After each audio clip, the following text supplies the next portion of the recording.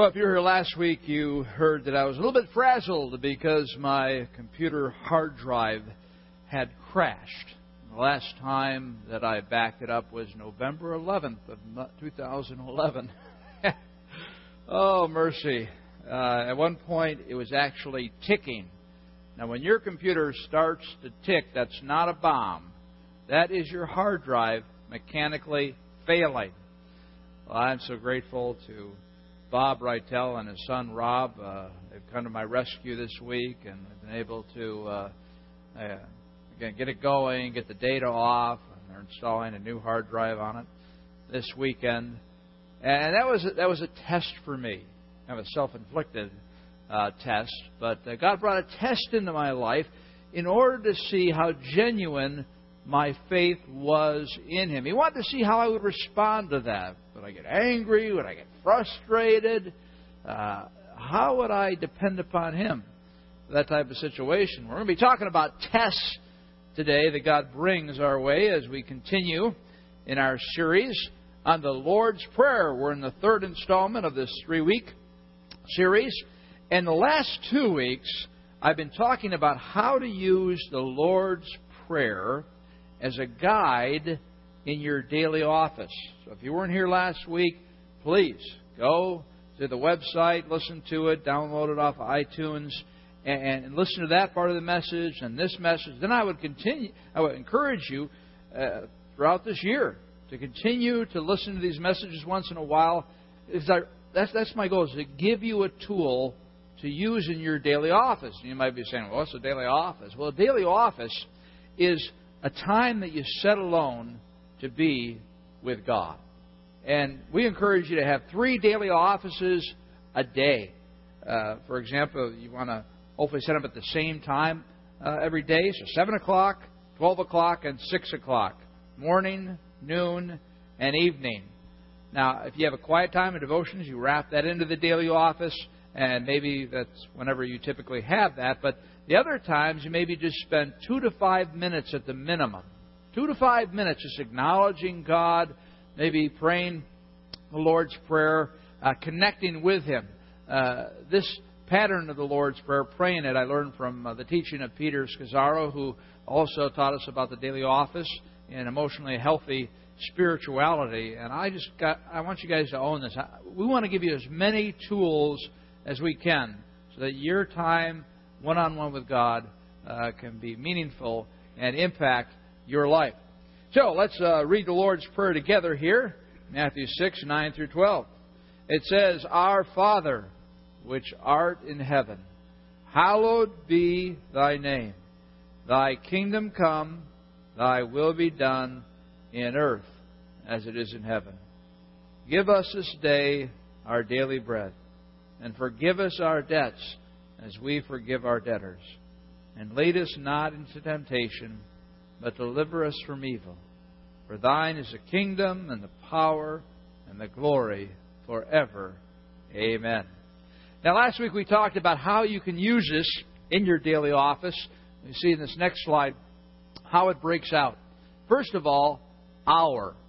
So you just stop. You say hour. And that gives you the idea that it's the global body of Christ. It's all Christ followers around the world. So you just want to take some time to pray for Springbrook. Pray for your own community as we move into our Heart Strong Vision campaign next week. Next week is the kickoff. You want to make sure that you're here because we're going to have a great time talking about the future and what I believe God wants to do through our ministry together. But be praying for our Heart Strong gatherings. They're going to start next Sunday all the way through Saturday, as Rich was talking about. And when you see the Springbrook ID on your phone, you pick up that phone and said, yes, I am coming. I am excited. Just tell me what to do. Tell me where to be. Because we're going to have great times together. Be praying for that. And then we move on. Our Father who art in heaven. We talked about Father being Abba, our daddy. An intimate relationship with God. And so many people don't see God that way. This is critical to your prayer life in terms of how you view God, your image of who God is. And if you don't view Him as a loving Father, you're going to struggle in praying to Him. So that's so important. Hallowed be thy name. Make known the name of God. So if I'm sitting there at noon, having my daily office, and I'm going through the Lord's Prayer, hallowed be thy name. Lord, as I go through the rest of this day, give me opportunities to give praise to You. Give me an opportunity to share with someone about what You've done in my life, how You've answered a prayer request that I've given to You, how You have changed me, or something about the church community that I'm a part of. Hallowed be Your name. I want other people to know how great You are.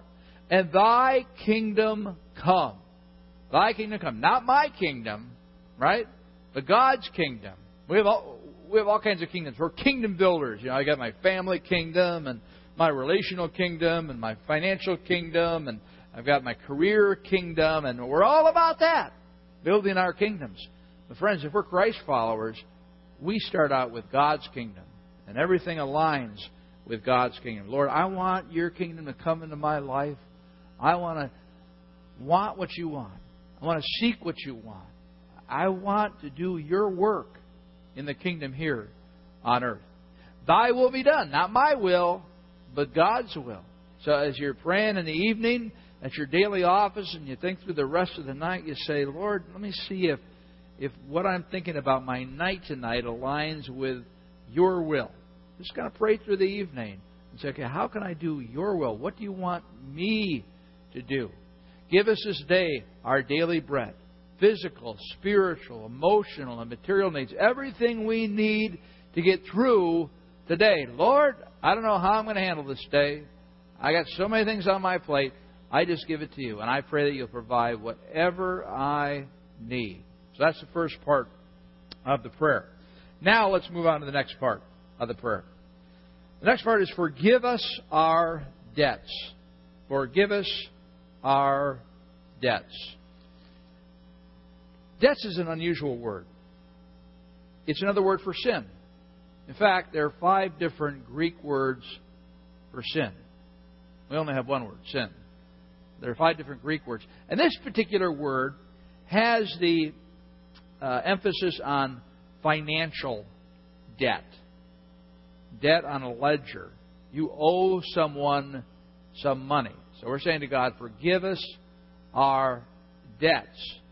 So it's the idea of the sin that we've committed against God. That's a debt that we owe God. We need to be penalized for that. And we've sinned against other people in our lives. We owe a debt to them because we've hurt them. We've sinned against ourselves. We've abused ourselves.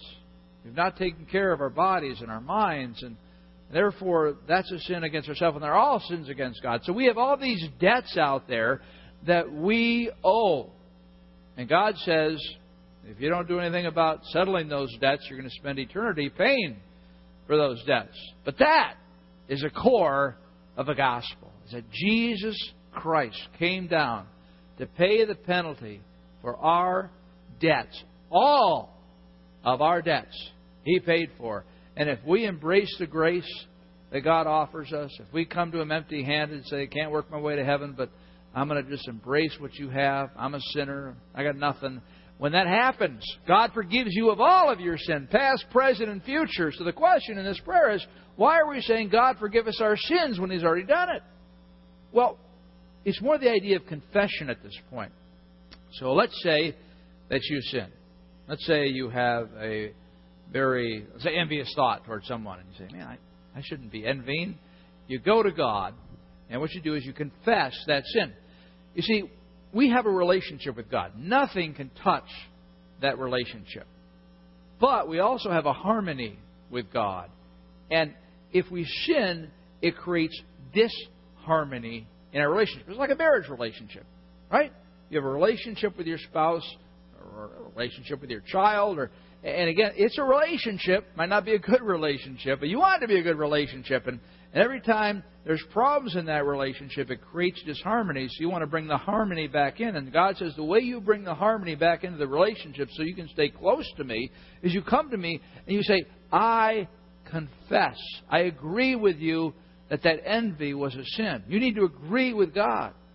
You need to face the facts. God, I was wrong. I sinned. So you confess a sin, you agree with God that it is sin, and then you say, I claim your forgiveness. Forgiveness He's already given you. You're just reminding yourself that God's already forgiven you for that. But as you go through that process of agreeing with God and then confessing the sin and then claiming that forgiveness, it restores that harmony in your relationship with God. So as you walk through every day, you need to be asking the Spirit to point you and convict you of sins in your life. And so you're going through your day and all of a sudden you find out, oh man, I lost my temper. So you might have to apologize to somebody else and you confess that to God. Lord, I confess that losing my temper and saying those things was wrong, sinful. I claim your forgiveness. And then you move on. Then when you're in your daily office, you should have a time when you reflect upon the day or the last day that you lived and say, okay, Lord, point out to me where I sinned. Because we're not even aware of most of our sins. We really are not. We're only aware of maybe about 20% of our sins at one time. There's so many sinful thoughts going through us that we don't even think about. There's things that are just a part of who we are because of our generations past. Sinful thought patterns have been passed, like racism is down through the generations. We don't even think about it as sin because the Holy Spirit hasn't convicted us or we're denying it. But the point is that there's so much sin in our life. So if you think, like, I get all the sins confessed before I'm good with God, forget it. Now, all the known sins, you need to deal with those, but you let the Holy Spirit work and point those out in your life, and you can maintain a strong relationship with Him. And that's beautiful, isn't it? That God has offered all that wonderful grace, and we can just embrace it, and we can feel forgiven. I tell you, there are so many people out there who don't know Jesus, who just carry the guilt around with them. They've hurt people. They've hurt themselves. They've made a mess of things like we all do. And they can't get forgiveness from anybody. Because the only one who can truly forgive is God. And we've got that gift. So, that's what you reflect upon when you think about forgive us. The next part of the Lord's Prayer is forgive our debtors. Forgive our debtors. Matthew 6:12. And forgive us our debts as we forgive our debtors. Now, I like the first part. And forgive us our debts. That's cool. I like to be forgiven. But I don't know about forgiving other people. That's hard to do because they've hurt me. No? They hurt my feelings and they said things about me.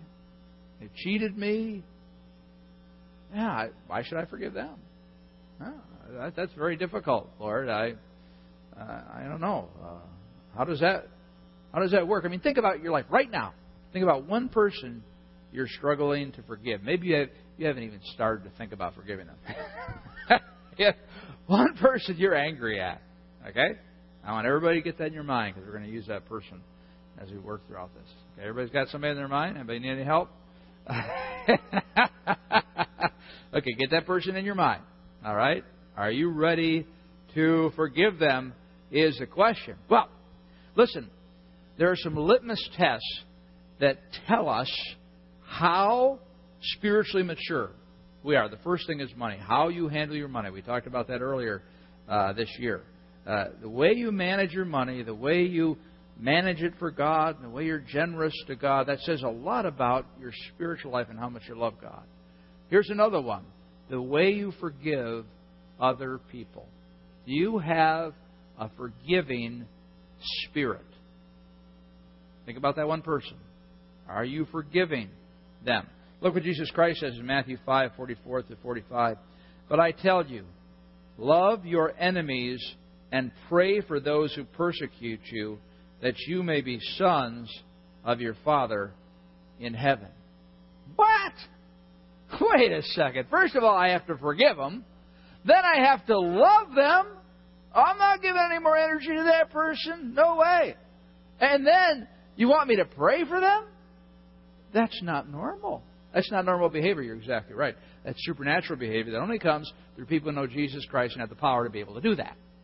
Okay, that's how that happens. So the point is that if this is the way you live your life, if you do love your enemies, if you do pray for those who persecute you, if you see that growing in your life, you know that you're growing in Christian character. You're developing that spiritual muscle.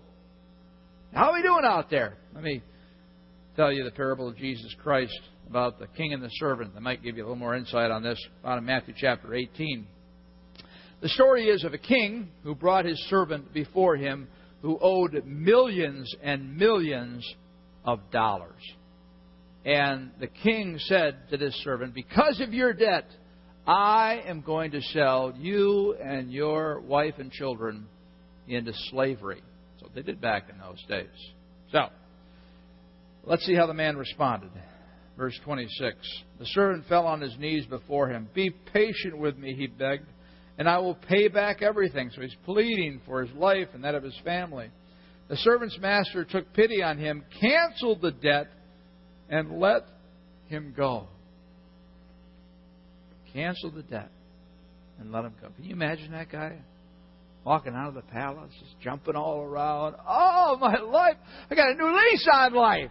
I'm going to go home and tell my wife and my kids we're going to have a great celebration because we are now free. So they go home and have a great party, and the next day the guy's out, and he sees a guy that owes him some money. He owes him 100 denarii, about $10. $10. And he just becomes just filled with rage. This guy owes me $10. He hasn't paid me. He said he would pay me. And he goes up to the guy and he starts choking him. Give me my money. And what does the guy say? The guy says, hey, listen, please be patient with me. The same thing that the servant had said to the king. Please be patient with me. I'll pay it back. He says, no possible way. You're going down. I'm sending you to debtor's jail till you pay it off. The king hears about this. So he brings the servant back in. And the master, king, called the servant in. You wicked servant, he said. I canceled all that debt of yours because you begged me to. Shouldn't you have had mercy on your fellow servant just as I had on you? In anger, his master turned him over to the jailers to be tortured until he could pay back all he owed. That's an image of hell there. All right? So, we reflect upon this passage. And every time I've read this passage, I said, what a fool. I mean, come on. You're given a new lease on life. You no longer have to have your whole family to go in slavery. And you are so petty to go after $10? Don't you remember what just happened to you? How foolish can you be? Who's the fool? I'm the fool. I'm the fool. Because Jesus Christ has forgiven me of all my sins. And sometimes when people hurt me, when they say things about me, do things, I get angry at them. And I refuse to forgive them. You're the fool. We're all the fools, aren't we? I mean, really, if you truly understood the nature of what Jesus Christ did for you, you would forgive freely. But again, we're sinful, so we don't do that, do we? We don't fully appreciate the depth of our sin, how truly sinful we are. Even when we come to Jesus and say, Lord, I can't earn my way to heaven. I got to put my faith in you. We still got a lot of baggage. We still think we're pretty good. Okay? So on the good scale, I come to Christ. Yeah, I'm a sinner. I can't do it on my own. But I'm still about 50% good. Okay? So that means I'm 50% better than most people. Oh, come on, 75%. I'm not good. 75%. I'm 75% good. I'm far from perfect, but let's say I'm not a rapist. I'm not a murderer. You know, all these other terrible things that people are. So what we tend to do is, if we're at 75%, if somebody commits a sin that we might commit, maybe tell a little lie or something of that nature, we might give them grace. We might forgive them. But I tell you what, if they commit a sin that we say, I'd never do that. Oh, No way are they getting grace from me. Because, you see, I'm at a certain level of goodness, and they're not. And that's a lie from Satan, isn't it? Because you are at 0% of goodness on your own. You got nothing. You got nothing. You would be scared if God revealed to you in a moment how sinful you were. You'd be petrified. You go running. That's not me. Yes, it is you. You just don't see it all. It's so deep and buried inside. We just keep thinking, I'm a lot better than that people say I am, or God thinks I am. No, you're not. So you've really got to come to grips with how sinful your heart is, how selfish you are, how spiteful you are, how self-absorbed you are. How evil you are, the evil thoughts that come into your mind, the thoughts of revenge. Oh, we're great at planning revenge, aren't we? Yeah, that's why we love revenge movies so much. You know, it's all about this really bad guy. And the whole movie's showing you how bad this guy is.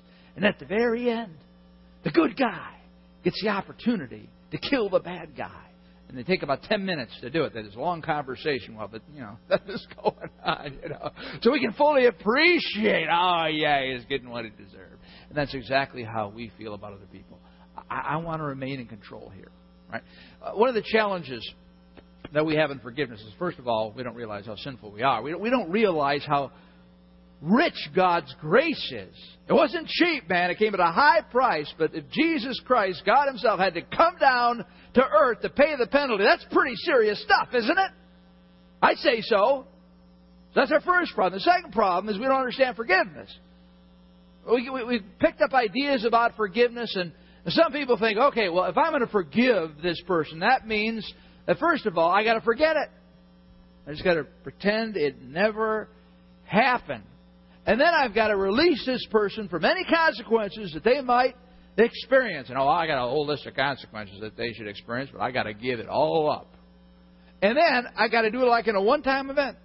I come down and I kneel and I forgive this person, and it's over. All of a sudden, I'm just going to be filled with love toward this person. I'm going to run to their house. I'm going to say, I forgive you, and I'm going to wrap my arms around them, and we're going to have a better relationship than we had before. And you're saying, no way am I doing that. Are you crazy? All right. Now, let me tell you what the Bible says about forgiveness. First of all, you don't forget. You always remember. You always remember it. But you don't hold it against them. That's the key thing about forgiveness. You don't hold it against the person anymore. We want to hold on to it. We want to control it so we can, mete out the revenge. We're waiting for that time. And we can mete out the revenge. And we get back at them. By gossiping and, trying to make their life difficult, whatever. That's how typically we operate. But it's the idea of letting go. And the only motive for forgiving another person is because Jesus Christ has forgiven you. That's all you need. You can care less about the person. But Jesus Christ forgave you. That's the only motive you need to forgive that person. And it's more than enough motive. Now, consequences, you give that over to God. God's the perfect judge. If you're a terrible judge, you're filled with hate. Nobody wants to be under your judgeship. You just release it to God. And it's not just a one-time decision. Forgiveness is a process. Dependent upon how deeply someone hurts you, that's how you're going to respond to them in regards to forgiveness. If they hurt you a little bit, forgiveness might take a couple of weeks. If they really hurt you, if you were abused as a child, if your spouse had an affair, if your child just rebelled against you and is still rebelling against you, that's hard.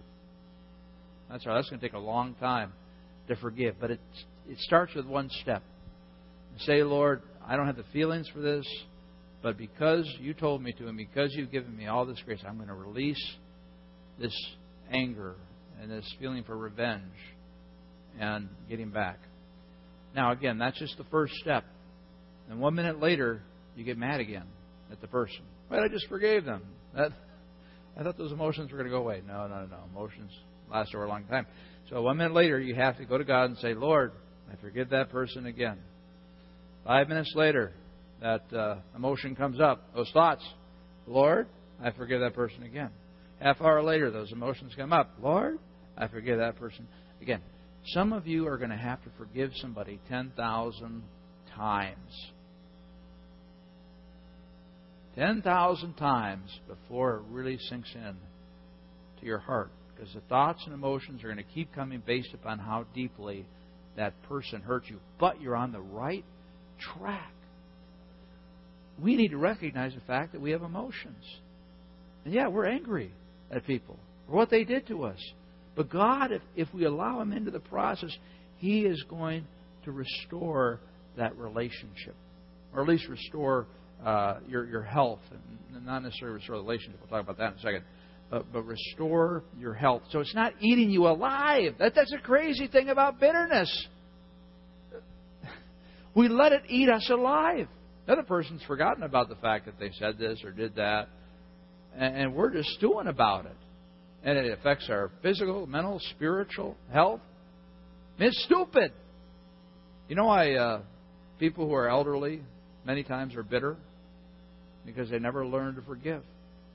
They've had so many years of relationships and hurts. And they're just, they don't want relationships with anybody, really. Maybe just a few close people that they love and trust. But it's kind of like, this world has beat me up way too much.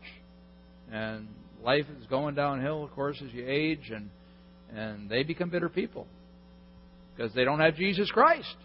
Or maybe they have Jesus Christ, but they don't, really understand His grace and why they should forgive other people. So again, it's a process you need to live out.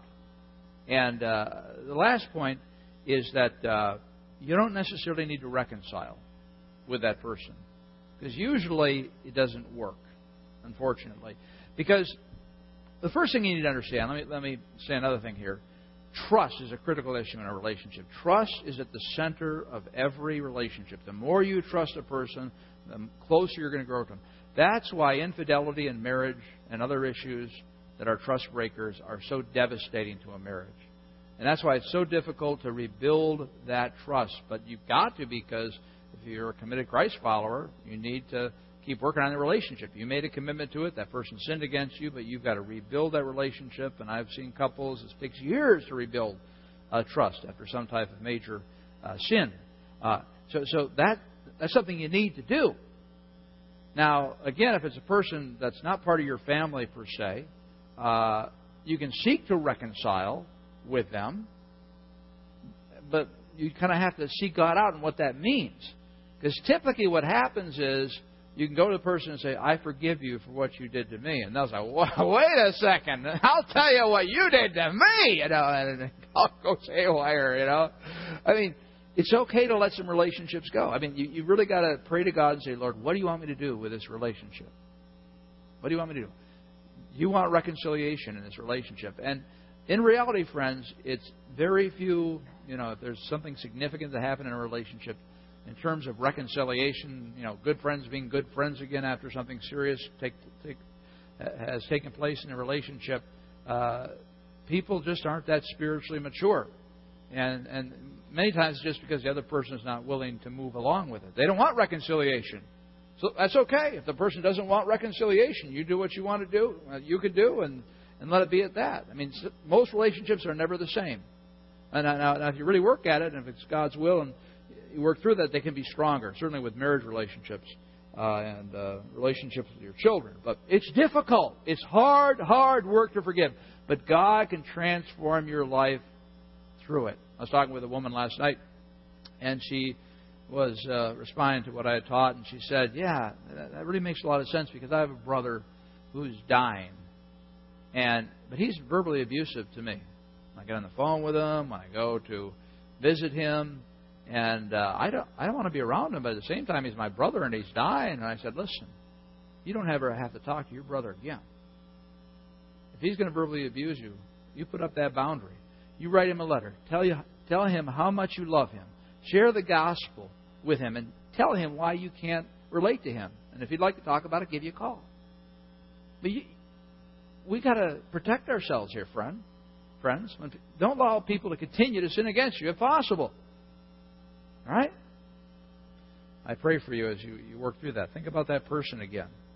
And again, ask God to do a new work in your life. To grow deep spiritually by forgiving this person. Something you thought you might never do. And again, if it's a deep, deep hurt, you should talk to somebody about it. Talk to me. Talk to a pastor, small group leader. Many people need counseling to work through it because it's so deep in their childhood possibly that they don't even know how to uncover it, all the hurt and pain that they've experienced.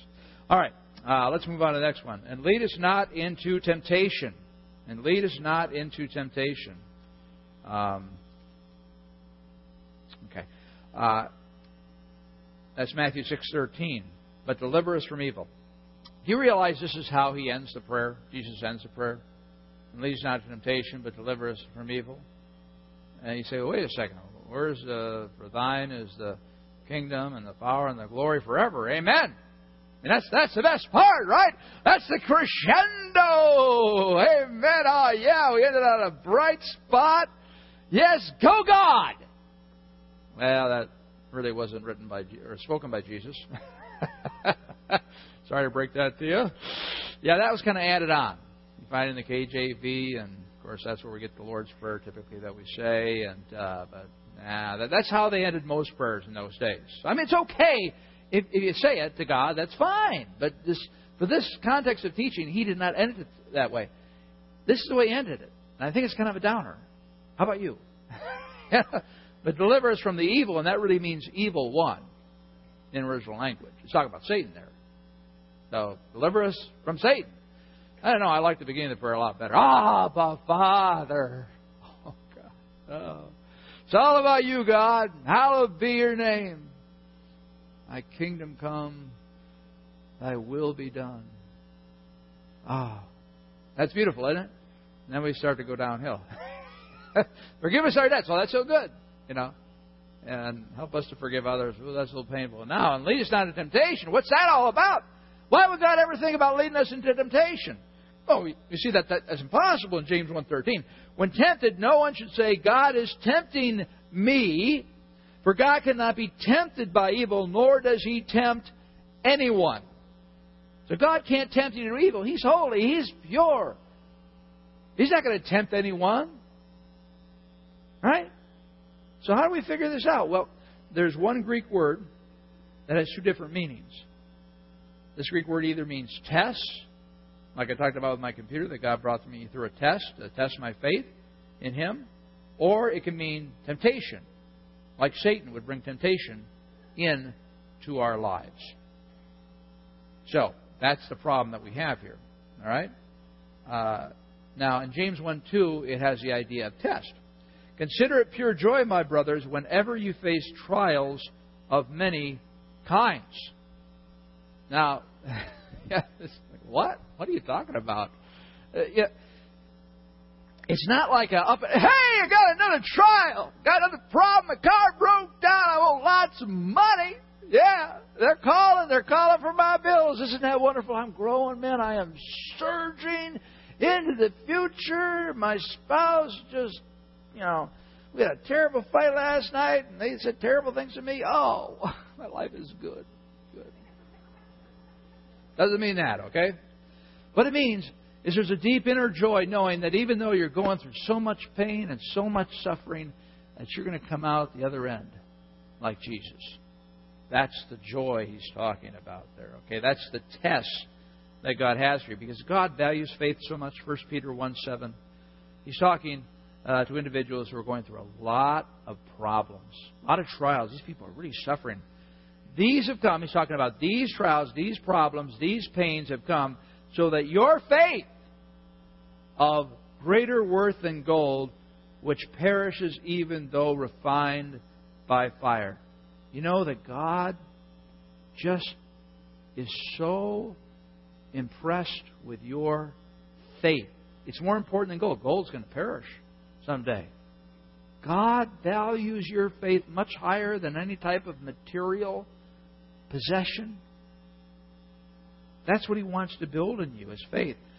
So that your faith, the problems have come, so your faith may be proved genuine and may result in praise and glory and honor when Jesus Christ is revealed. What you need to realize, I know we don't like to hear this, is that Christianity, becoming a Christ follower, is not a self-improvement program. Christianity is not a tool you use to experience the American dream. Christianity is not a promise that your life will be Disney World. Christianity is Jesus Christ entering your life in order that you might be reconciled to God, in order that you might become like Jesus Christ through His power, in order that you might experience life as God intended it, which will bring true joy. That's what the Christian life is about. And in order for that to happen, God has to allow tests in your life to build your faith. Because if He doesn't bring any problems along, you're just going to go coasting along. Things are great. When things are not great, you got all kinds of garbage down in your life. All kinds of sins that need to be dealt with. You're not refined. You know, with 100,000 ounces of material that has gold in it, once they work through that and they refine it, they use a refiner's fire. That's what it's talking about here. And they burn it away. You only get 1 ounce of pure gold. 100,000 to 1 ounce. There's an ounce of pure gold somewhere here in Dan Harrison. And God's trying to uncover it. But He has to do a lot of digging to get there, right? Yeah, that's the refining process. But that's the goal in life, is that God's going to get the gold out of Dan. As Dan submits to Him, people are going to see more and more gold in Dan's life. They see a lot of other stuff too. But they're patient. But they're going to see gold there in Dan's life. And they're going to give God the glory. Not Dan the glory, but God the glory. Because God is at work in Dan. And Dan's faith is growing. But Dan's got to go through a lot of tests. A lot of tests. When you become a Christ follower, God has tests for you every day of every week for the rest of your life. Set up for you in order that you might be refined. In order that your faith might be pure. So friends, you're going to have a new test this week in your life. There's no doubt about it. I guarantee it. So I want you to turn to your neighbor and say, I'm going to have a new problem in my life this week. Just go ahead and do that. I'm going to have a new problem in my life this week. Yeah. Now you say, and I'm so joyful about it. Say it again.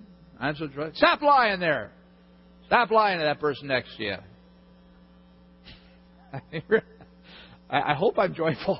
You know? I mean, if I respond in the right way, usually we just see it as interference, a barrier, something that needs to be removed from our lives. The alarms start going off. Impurity. My life's not going the way I want it to go. Well, we need to go, oh, wow, another test, another trial, another classroom to grow, and thank you, God.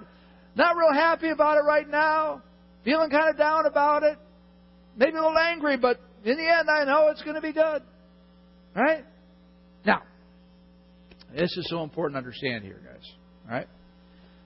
Now, this is where Satan gets involved. So, God brings these tests along for you. And what happens is that Satan gets right in the middle of the test. Just when you're feeling the worst. Just when you're so tired and you're so disappointed and you're depressed. And Satan says, I don't really know if God has the best in mind for you.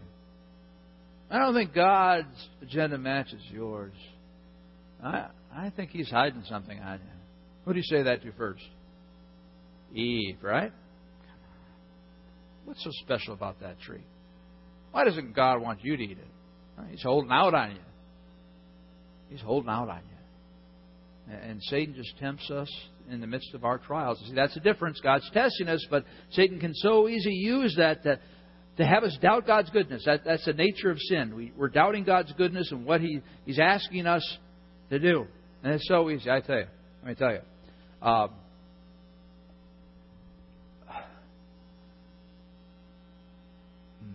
I've told you about my father and how last May I had to put him in a nursing home.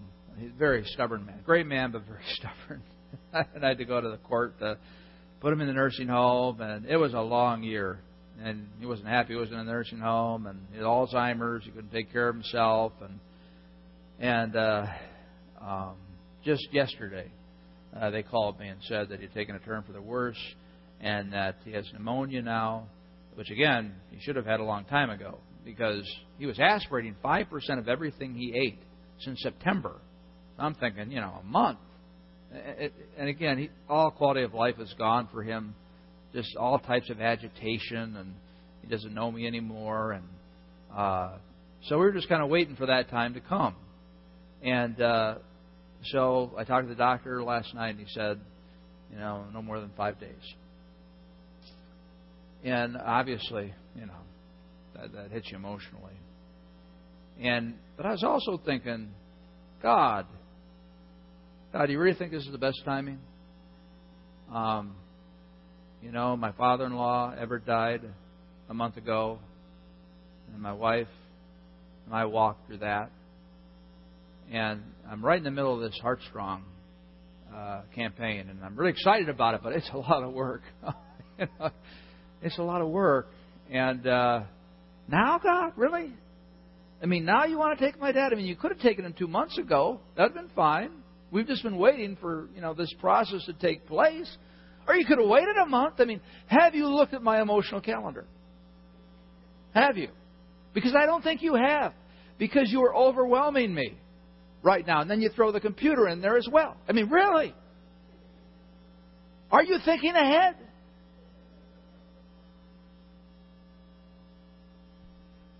Yeah, I thought that. And of course, I thought it again, rethought it, and realized that God was saying, Dan, I'm just testing you and putting you through the refining fire. Yeah, you got nothing, Dan. You're emotionally strung out, and you're going to have to trust in me. You're going to have to trust in me to this one, because that's what I want you to learn, Dan. You have got to trust in me. You just trust way too much in yourself. Say, okay, God. Okay, I'll just continue to pray for your sustaining strength through this. And friends, I could be tempted to say, God, what are you doing?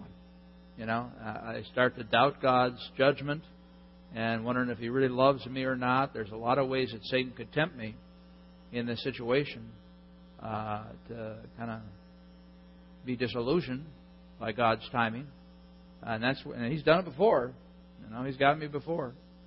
But that's the step of growth. That's refining my faith. And I'll tell you what, you grow your spiritual muscle. Trials grow the muscle of the soul. And the point is that as I go through this, God makes me stronger. I tell you, the last year again, as I review with my dad, it's been painful. For those of you who are caregivers, my heart goes out to you. I was just a partial caregiver. I didn't have him living in my home, and it was only a year period.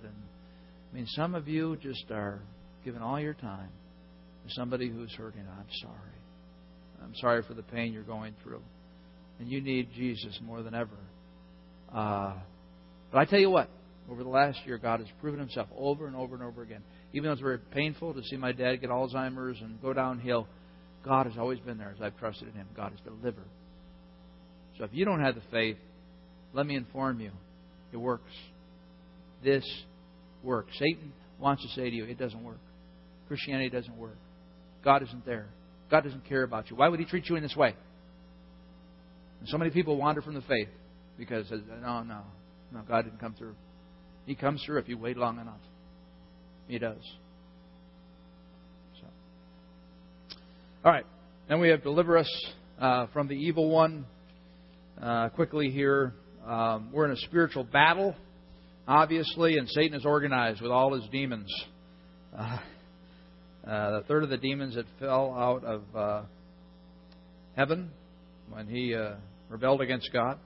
Ephesians 6:12, for our struggle is not against flesh and blood, but against the rulers, against the authorities, against the powers of this dark world, and against the spiritual forces of evil in the heavenly realms. Satan's army is the most well-trained, well-prepared, they have the best strategy, and they're the most experienced. 2,000 years, or really 4,000 years, that is, of experience of working against us. All right? They've got your number, man. They've got your number. And they are coming after you. And there's different views of Satan. Most Christians don't think about Satan. They think, problems come their way, oh, that's just life. Yeah, I'll have to deal with it, whatever. Other people see Satan everywhere. They get a flat tire. Oh, that was Satan? Satan had somebody put that nail right in that position. And he knew it'd take that way every time. That was Satan. Or they're having relational problems. And things are you know, melting down in a relationship. That's Satan. Satan's the problem, everyone. In reality, it's them. They're the ones. The other person is fine. They're the ones who are selfish. They're the ones who won't forgive and things like that. But they rather blame it on Satan. So somewhere we have to find a balance. Satan's involved in our lives. And he's out to get us. We see this in 1 Peter 5:8. Be self-controlled and alert. Your enemy, the devil, prowls around like a roaring lion looking for someone to devour. We don't realize the danger that's out there. We protect our children, don't we? We're always supervising our children, making sure they're safe because there's predators out there. But we go out there in the world without God, our parent.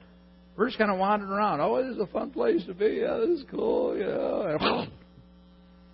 You know, we get eaten alive because Satan got us. We weren't aware. We just need to be aware. We need to put the spiritual armor on. We need to realize that we're fragile. All of us are fragile. My last point.